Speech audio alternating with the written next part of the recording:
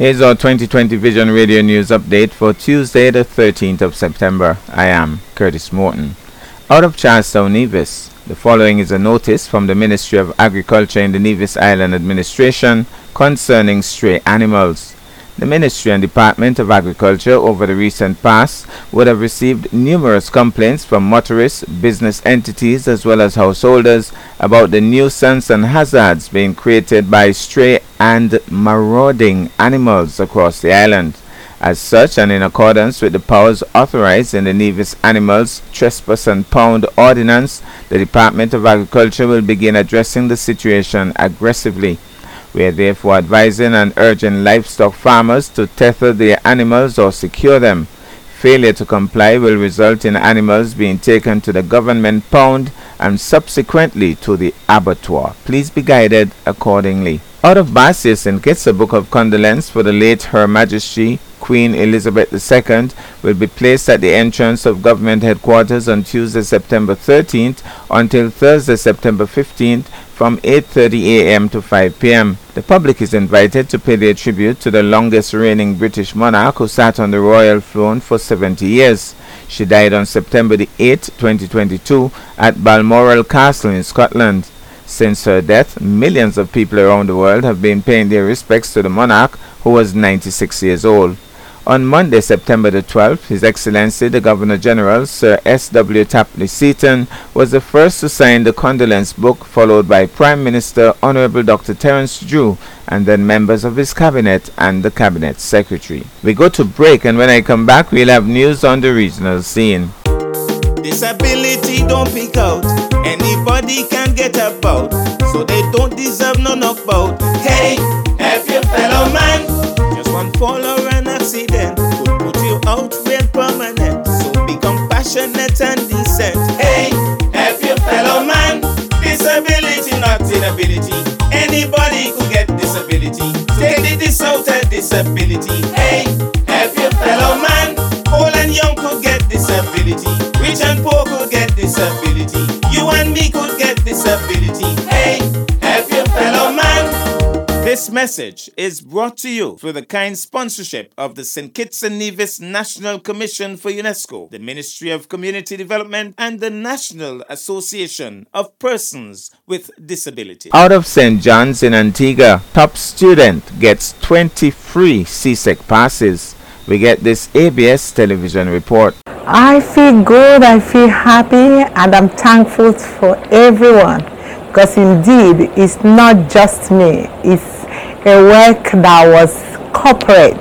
Chidindu's mother, Ijoma Ohebalam, praised the St. John's Catholic Primary for the solid educational foundation it laid and the St. Joseph's Academy for continuing to mold him. This was the reaction from St. Joseph Academy's principal, Rudolph Davis. Disappointed in one thing. I congratulate him, and at the Academy we are extremely delighted that he would have surfaced to the top. The good cream always rises. But this young man has the ability, and we look forward to him getting the 23 grade ones. This expectation, Davis said, was based on the student's work ethic, the school-based assessments he produced, and the mock exams. Top student Chidindu Ohebalam is also very proud of his achievement. Honestly, I'm very satisfied, very happy with it. Obviously, I'm glad that I was able to make everyone proud, because this really was a dream of mine since like first form.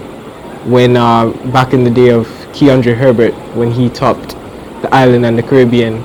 Herbert achieved 22 passes to include 21 grade 1s and 1 grade 2.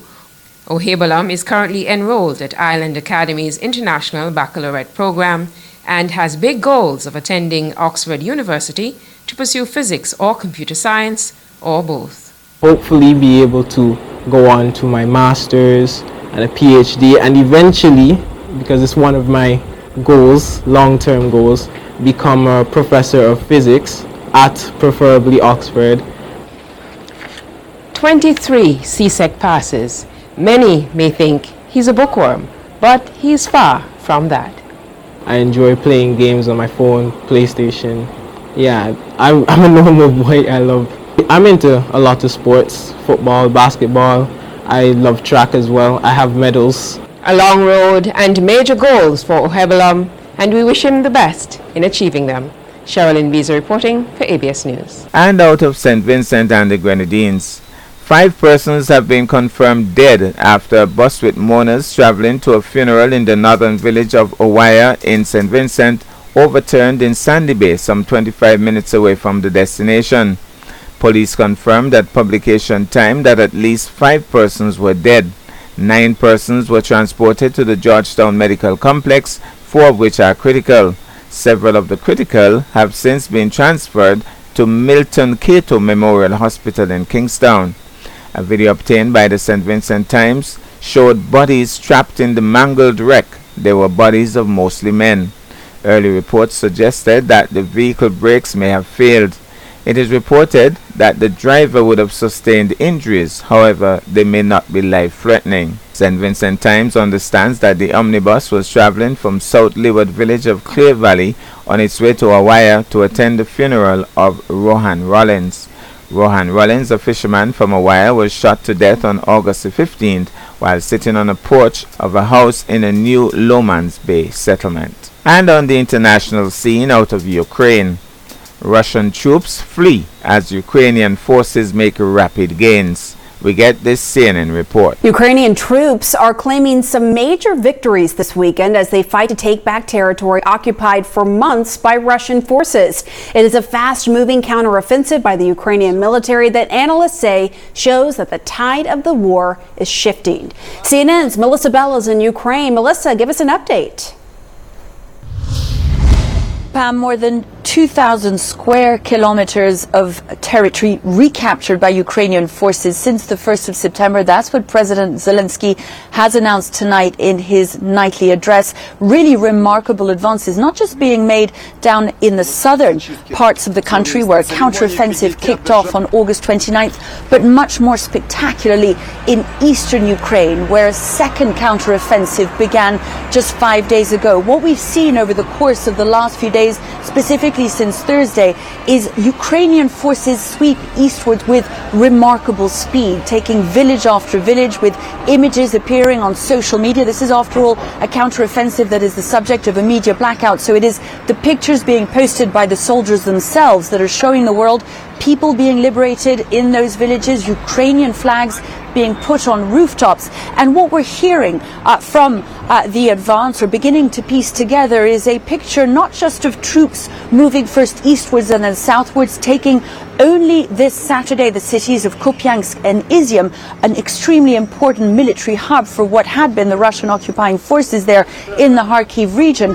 What we're hearing from that very fast advance is a remarkable story of very little resistance opposite. Stories emerging of some village having been taken without a struggle at all, some Russian soldiers simply leaving their equipment and uniforms, putting on civilian clothes and heading to the border. We're beginning to hear reports also up by the Russian border as people try to flee across the border, of some lines of traffic forming there, but really quite extraordinary pictures of those advancing Ukrainian forces, again in the face of remarkably little resistance. Now what happens is that in those parts that have been secured, Ukrainian authorities are going to go back, make sure they can take control, clean up the towns, and the fear is what they're going to find that the Russian forces may have left behind, Pam. Now to our weather update. For our weather update, we get this Fox News update on the Atlantic hurricane season. So here we are just past that peak of the hurricane season, and things are actually fairly quiet right now. Last week we had